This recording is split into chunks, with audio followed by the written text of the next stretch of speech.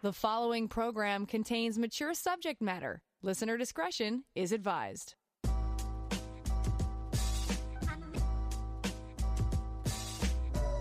Turn us on, and the satisfaction's guaranteed. Frank discussion with passion on CJAD 800.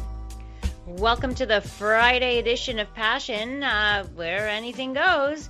Tonight we'll talk about marriages that have improved during the pandemic. We'll talk about loveless marriages and rough sex excuse used in murder trials. But first, time to check out our inbox. Your texts are always welcome. Connect with Passion at 514-800. Time to answer some of your questions. Some I get by email to Lori@drlori.com, some by text, like this one from last night, which gave me some time to locate an esteemed colleague who's a pro in this area, an expert in this area. Can you please talk a little bit about shock therapy for the penis for men who have erectile dysfunction? So put in a call to Dr. Judson Brandeis from California, doing research on exactly this, on something called Gainswave. So he's here to tell us about it. Welcome back to the program, Dr. Brandeis. Oh, Dr. Lori, it's so great to be here. Mm-hmm. Thank you so much for inviting me. My pleasure. Now tell us a little bit, how do we help this person? Maybe you can describe what shock therapy is. I'm sure a lot of people have not heard about it. Sure. Go ahead. So it's more a shock wave therapy. So it's the use of either a shock wave or a pressure wave. So you can think of it like an ultrasound wave, but it's much more intense. Okay. And so when the body experiences a shock wave, it experiences it as an injury. Even though it's not causing any injury, the way that the body's cell membranes interpret it, it interprets it as an injury. And so when your body experiences an injury, it generates an injury response. And an injury response in the body is a healing response. And part of that healing response is to grow blood vessels. And so when you grow blood vessels in the penis, you increase the blood pressure that you're able to generate in the penis, and thus you are able to generate an erection. Wow. So that's the basic science behind it. Mm-hmm. When you actually look at the cells, you upregulate stem cells. You upregulate what's called vascular endothelial growth factor. So it's a growth factor that helps grow blood vessels. Wow. And so in actuality, what it consists of is a 20 to 25-minute procedure that's all external, where you use, it's almost like an ultrasound probe, like, when you go to the obstetrician. Right. Guys don't go to the obstetrician, obviously, but they go with their spouses.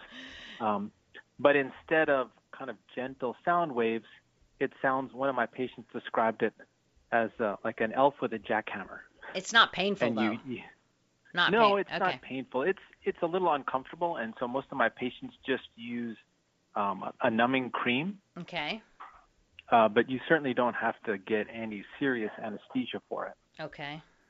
And it takes about 20 minutes, and we use the shock waves on both sides of the penile shaft and also along the perineum, because that's where the internal pudendal artery, which is the artery that leads to the penile artery, lives. And so you want to stimulate growth of blood vessels as far back as you possibly can. So this is relatively new, right? Yeah, 2010 is the first time someone actually was brave enough to put one of these on their penis.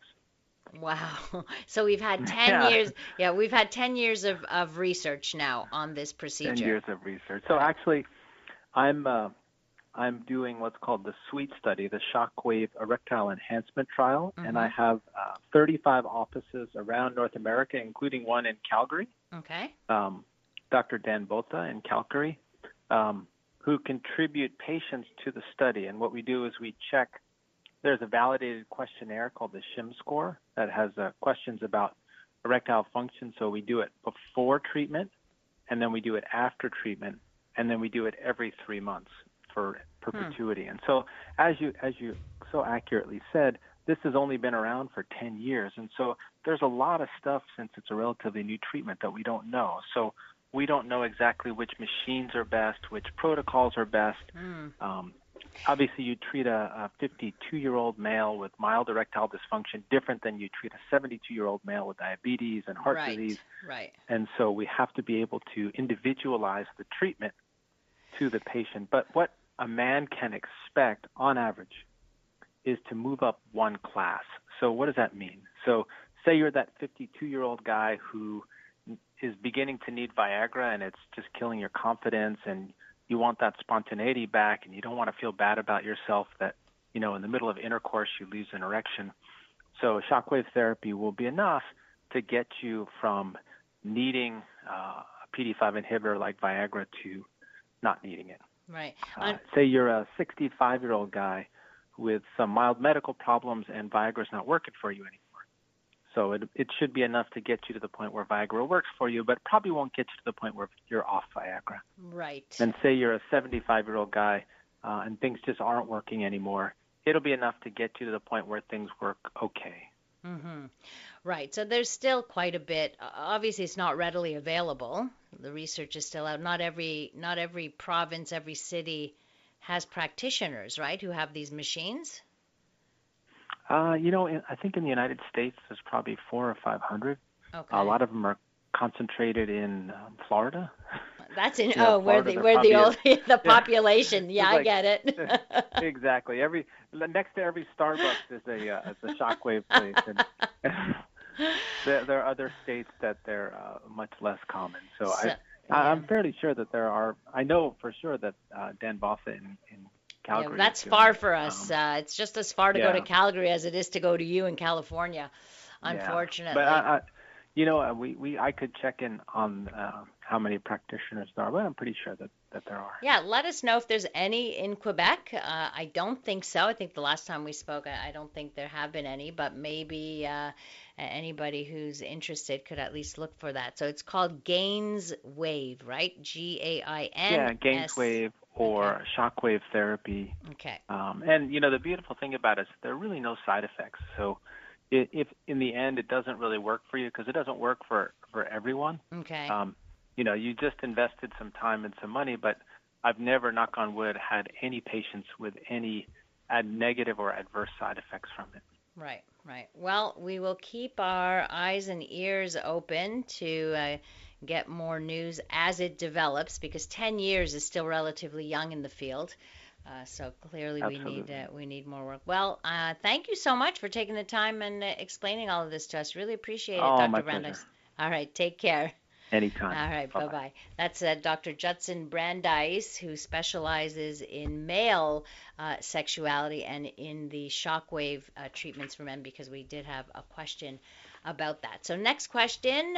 I recently found a genital wart and found out it's not curable like herpes and can be spread skin to skin when not active, and condoms don't protect against it.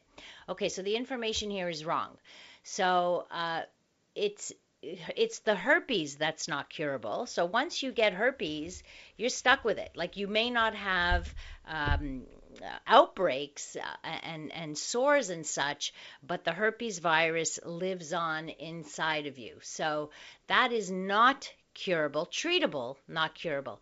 Genital warts are curable, can be removed, but yes, this is why condoms don't protect you from all skin-to-skin infections. So genital warts are usually due to HPV, the human papillomavirus, which can be spread asymptomatically. Most of it, people who get it, it disappears on their own, and unless you see a wart, and then that has to be removed by a physician. So there you go. Oh, I just found out something. We offer shockwave therapy at our sexual wellness clinic in Côte Saint-Luc. I've been doing so for 4 years. Who, where, what? Give us the information, please. Give me the number, the name of the clinic, and we'll send people to you. That's great. All right.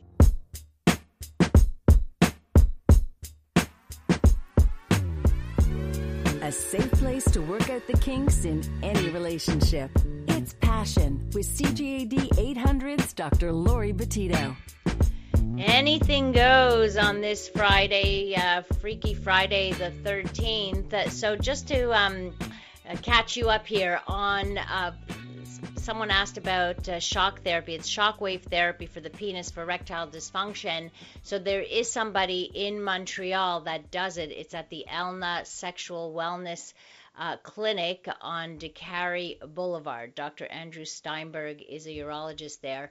Here's the phone number, 514-473-5224.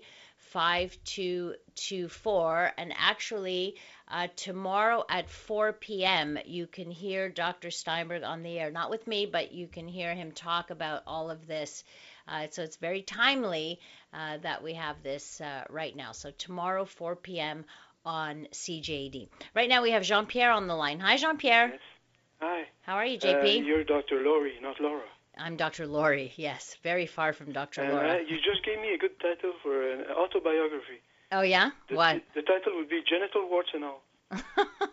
Great. I'm sure it'll be a great seller. What can I do for you, Jean-Pierre? Yesterday I asked a question because I've always been fascinated by the virginity thing, the hymen, Yeah. which doesn't exist exists only in humans, if I'm not mistaken. The hymen. I believe so, yeah. Although maybe I don't know thing. much about animal anatomy, but whatever. At least we know it exists in But- females. Yeah, I've always wondered when the man penetrates the hymen, breaks it, and then penetrates the vagina. Mm-hmm. Is it supposed to be a full sexual relation? I mean, till the end, till the guy ejaculates in the vagina? It has nothing to do. It has nothing to do with the ejaculation of the male. It has to do with the depth of penetration. Yeah. So But, it's got to go in more than 2 inches, But okay.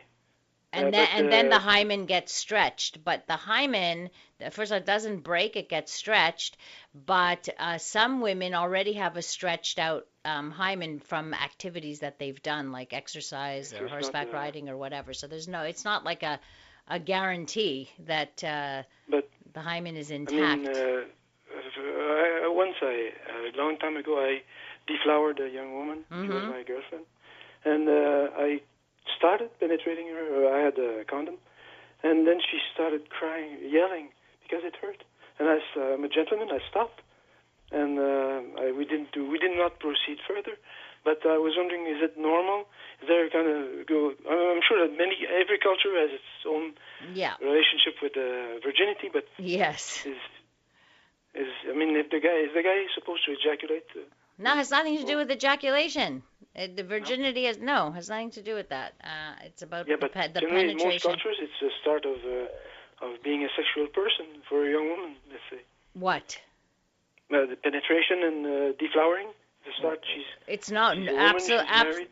well, if she's married, well, if that's your culture and you wait till you're married and what have you, but you're sexual way before that. You have sexual feelings before that. What you choose to do about it, that's for example, your own thing. The hymen, does it heal by itself? Or? No, there's Because no healing. there's no healing of the hymen. It gets stretched. That's it. That's all. There's some people What who does it bleed? What does it bleed? it bleeds. There's little bits of blood, but not much else. That's it from the stretching of the hymen. So, but it's that's exactly what happens in some cultures. Some women who've had sexual intercourse and want to prove that they're still a virgin, they get hymen restoration. So there's a big industry for that. JP, thank you. Muslim countries. Thank you very much. All right, take care now. A couple more questions. Dr. L, I've had genital warts off and on for years, gotten them removed painfully, but they keep coming back. Maybe some of the 70 or so versions of HPV are permanent. I don't know if you've done a show on this before. Could you do one again? Love your show. Well, listen, I'm not an expert in sexually transmitted infections by any means, but maybe it's time. Maybe we'll have somebody here at some point who can talk to us about that. But as far as I know, it's not that HPV is permanent. It's that it can lay dormant. There are strains that lay dormant. So this is why women need pap tests regularly, because you can, it's through a pap test that you detect abnormal cells in the cervix these strains can cause cervical cancer, but it can awaken 20 years post-sexual exposure to it. So that's the only thing. Certain strains can lay dormant, but they don't necessarily show up with genital warts. So I heard from online that HPV takes 2 years to naturally disappear. Not always will go away in individuals over 30. Is this true? That I am not sure about that. I've never heard that it won't go away in individuals over 30. But like I said, it can lay dormant for 20, 25 years and then creep up and show up in abnormal cells in the cervix. So that's important. There you go. Let's see.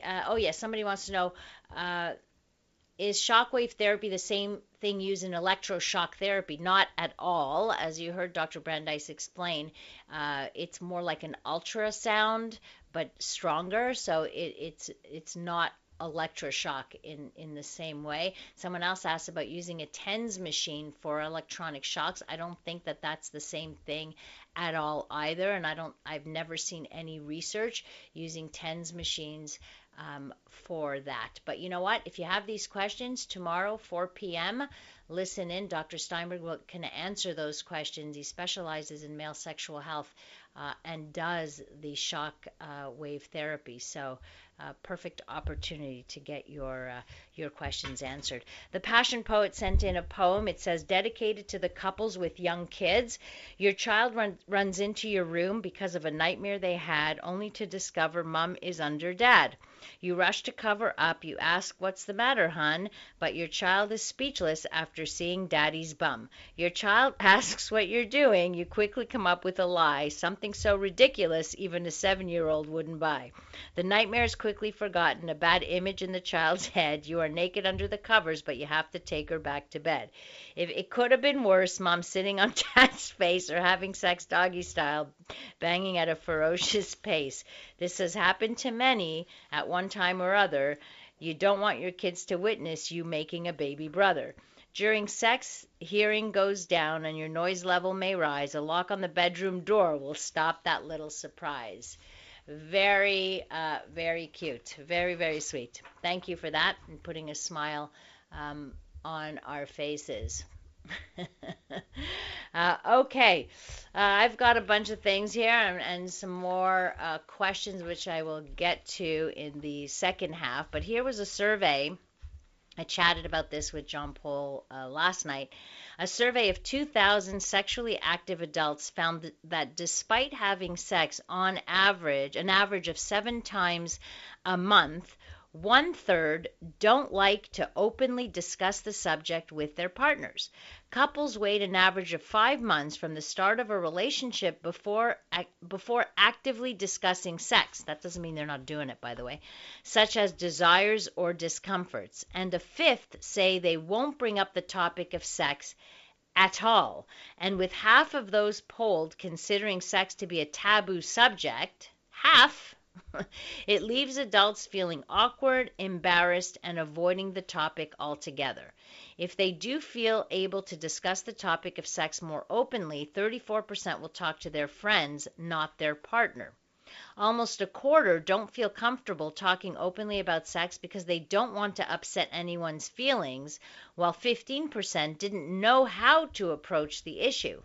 But it's not just sex. As masturbation, 27%, using sex toys, 17%, or discussing pornography, 14%, were also seen as taboo subjects. What does this tell us? It tells us that we've got a ways to go to make the subject of sex and sexuality and sexual wellness and sexual health less taboo. We need to have more of these conversations with each other and get more comfortable with this. Texter writes, and my wife just flashed me after supper and I told her that she is being a tease because the kids are sitting in the other room. Yeah, okay. maybe doing that because they are there. So I've got lots of things I want to talk to you about tonight, although I'm very happy to answer your questions as well. Like I said, anything happens on Fridays. I can tell you about new research, and we could talk about different subjects, a little bit of this, a little bit of that, and I can answer your questions as well. 514-800 if you want to text in either a comment or a question. I'm very happy to answer them for you. But coming up, I do want to talk about the marriages that have improved during the pandemic. Improved, because there's lots of research that's saying the divorce rate's going up, but you know what? Other research shows that some relationships have improved. We'll take a look at the marriages that are more likely or have been more likely to improve during a pandemic than those that are more likely to divorce. Drop dummy.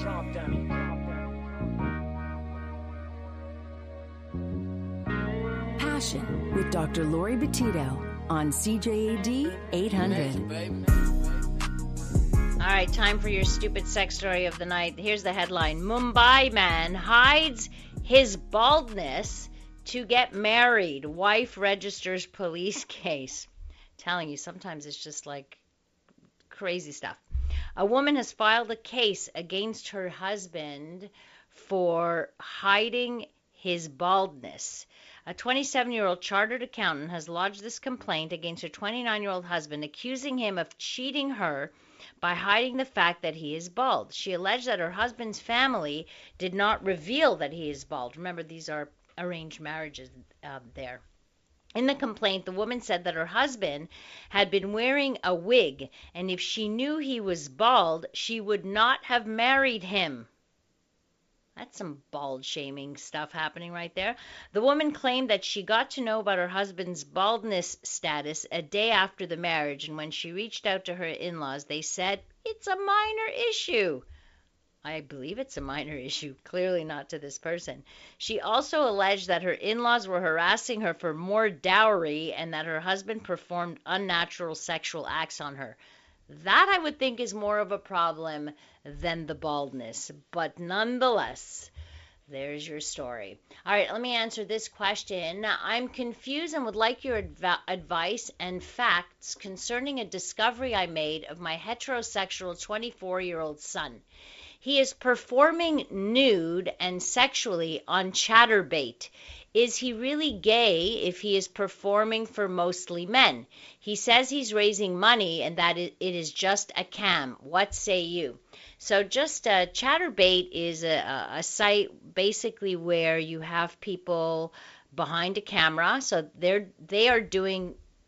solo, usually behind the camera, performing or masturbating or doing whatever, and they have onlookers through this site, as far as I know. Like, I've not been on the site, but this is what I've been told. And so people tip you can send money or what have you. You're watching, and then you can tip the performer. I don't think this has anything to do with orientation. Your son figured out a way to make money, and I'm reserving judgment on here. I mean, I'm sure you're probably not too happy about this, but again, that's just a judgment call here. So he's performing, he's doing it for the money. Yes, it's mostly going to be gay men who will be looking at this, and that's what he's telling you. So I don't think there's a reason to doubt, if he's told you he's heterosexual and he's expressed his heterosexuality and you've known him as hetero all these years, that you shouldn't doubt him if he's telling you that that's what he's doing. So I don't think the two are necessarily related. And if, in fact, if you look at the porn industry, what's very interesting that I found out is that some straight men perform in gay porn videos. There's, I guess, more money in that. I'm not quite sure, but apparently they take medication or they inject themselves to be able to make sure that they have an erection so they can perform, because usually if they're heterosexual, they're not necessarily attracted to the other performers that they are performing sex acts with, but they do it for the money. So there you go. All right, let's talk about marriages that have improved during lockdown. This is a study out of the UK. 1 in 5 of marriages in the UK have benefited from the national lockdown, the research has revealed. That's not a huge heck of a lot, but at least we're seeing some improvement somewhere. A study carried out by the Marriage Foundation found 20% of married parents felt their relationship had strengthened, while only 9% said theirs had worsened during the pandemic. During their research, they analyzed data from over 2,500 parents who had completed a questionnaire by the University of Essex for this longitudinal study called the coronavirus study. They found twice as many marriages had improved during the coronavirus crisis, while the proportion of parents considering divorce fell by 2/3 from those seen before the pandemic in 2017 to 2019. Which is interesting. So the research director said, our study debunks claims that lockdown is leading to a divorce boom. The data strongly suggests the opposite. Spending more time with your husband or wife has been beneficial for large numbers of the UK 12.8 million married couples. Analysis of a national survey found half of married adults said their appreciation of their partner had increased and commitment had deepened. I wonder how you guys feel about this. Moreover, data from 4 of the 5 states that published the actual number of divorces in real time have shown fewer divorces during lockdown. That doesn't necessarily explain a lot. It might mean that you can't go to court or it's more complicated now. I don't know. Researchers also found that 0.7% of married fathers and 2.2% of mothers were considering divorce, reflecting a decrease by 2/3 compared to pre-COVID times. However, research also showed lockdown has caused friction in some marriages, with more married fathers saying they were fairly or extremely unhappy. Meanwhile, 22% of cohabiting mothers said their relationship had worsened during the pandemic compared to 7% of married moms. Although stress levels in parental relationships, they say, have risen with so much uncertainty about jobs, money, and being unable to go out or socialize, lockdown appears to have affirmed the commitment of married parents. In short, many seem to have found spending more time with their partner has been a positive experience. On the whole, marriages have blossomed through lockdown, no doubt because of the extra TLC. Spouses have been able to invest in their relationships, freed from the terrible pressures generated by having to spend a lot of the working week at or traveling to and from work. Unexpectedly, though, this new finding has not impacted unmarried couples in the same way. They say when these relationships have been stress tested by the COVID lockdown, the mothers especially have suffered. They say, no doubt, the absence of formal commitment has generated insecurity and ambiguity at a time when the need for complete, unambiguous unity was essential. Somebody says, I disagree wholeheartedly that the sun is straight. Chatterbait involves verbal interaction, but he can also be acting. So I wouldn't jump to the conclusion that that person, I was going to say child, but the young adult is gay. Depends on how he identifies, clearly.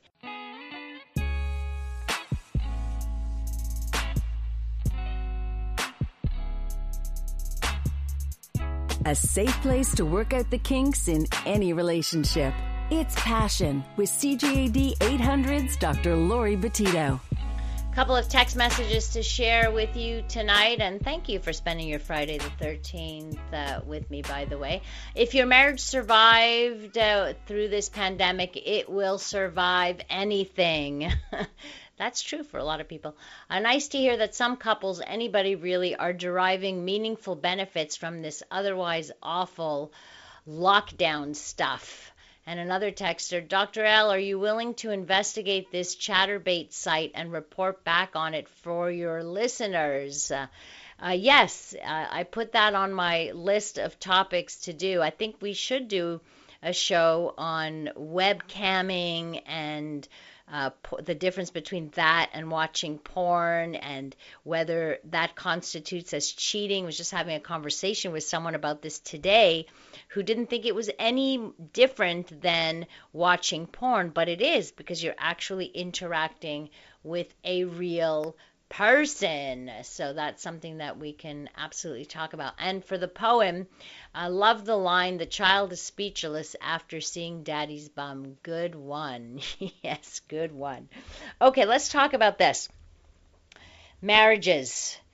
Now, I don't know if you know this, but a new survey suggests that most marriages, this is what the article says, resemble prisons more than anything else. It's going far, but anyway.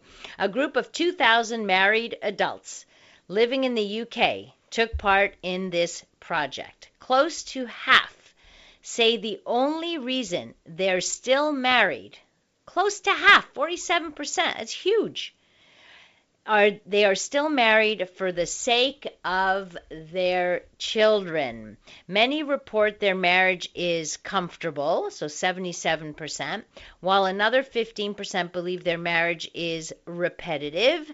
Some go so far as to say their marriage is the number one cause of stress in their lives, about 12%. Financially speaking, 1/6 of the people in the survey aren't sure they could afford being single again. The study was commissioned by a company called Real Fix.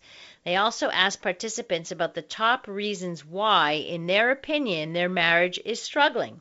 The number one answer to that question came in as, for 51%, there is no romance, followed by 45% said there's a lack of sex. Other reasons, no more excitement, too much arguing, and not spending enough time together. Other popular responses included too many money worries, different hobbies and interests, not enough communication, laziness, and selfishness. 14% of respondents wish they could turn back time and stop themselves from saying I do in the first place. That's 14% regretted it. Men are twice as likely to feel this way, and males are also more likely to describe their marriage as loveless. 20% of all respondents think they got married too young, and it seems many stay with their partners simply out of fear of loneliness. 1 in 4 say they are afraid to be alone. Another 25% worry what others will think if they ever get divorced. Sex, also a big component of a healthy romantic relationship, we know, but over 20% admit they never get intimate with their partner anymore. 20%. Perhaps it shouldn't be all that surprising then that 1 in 6 also admit to cheating on their spouse at some point. Men are more likely to cheat. 14% of male respondents said they cheated versus 5% of the females. In all, 77% say the true cornerstone of a happy marriage is mutual trust. Others say a great sex life is key, that's 40%, as well as mutual interests and selfless gestures. That is not a good state of marriage in the UK. Now, the last story I want to share with you is rather disturbing. Here's the headline. Rough sex excuse in women's deaths is a variation of crime of passion, and they've done a study on this. And here's the article. Men who kill women are increasingly using the sex game gone wrong excuse as a contemporary variation on the traditional crime of passion defense. This is according to research done from Birmingham City University by a criminologist, and they found that the normalization of bondage, domination, and sadomasochism, so BDSM, across various media had generated a culturally approved script for men who kill women. She said that the sex game gone wrong defense was a new variation on the crime of passion defense. Men accused of killing women have previously used the defense that they committed a crime of passion, used to illustrate the legal defense of provocation to argue they should be tried for the lesser crime of manslaughter.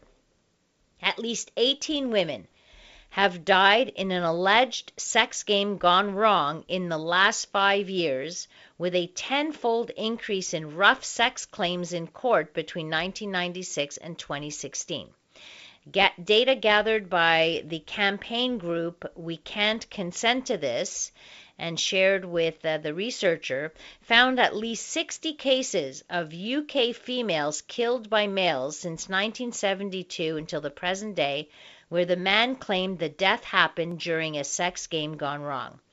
Concluded that the normalization of BDSM has enabled abusers to justify and excuse fatal violence against women using formal sex equality and women's liberation against them.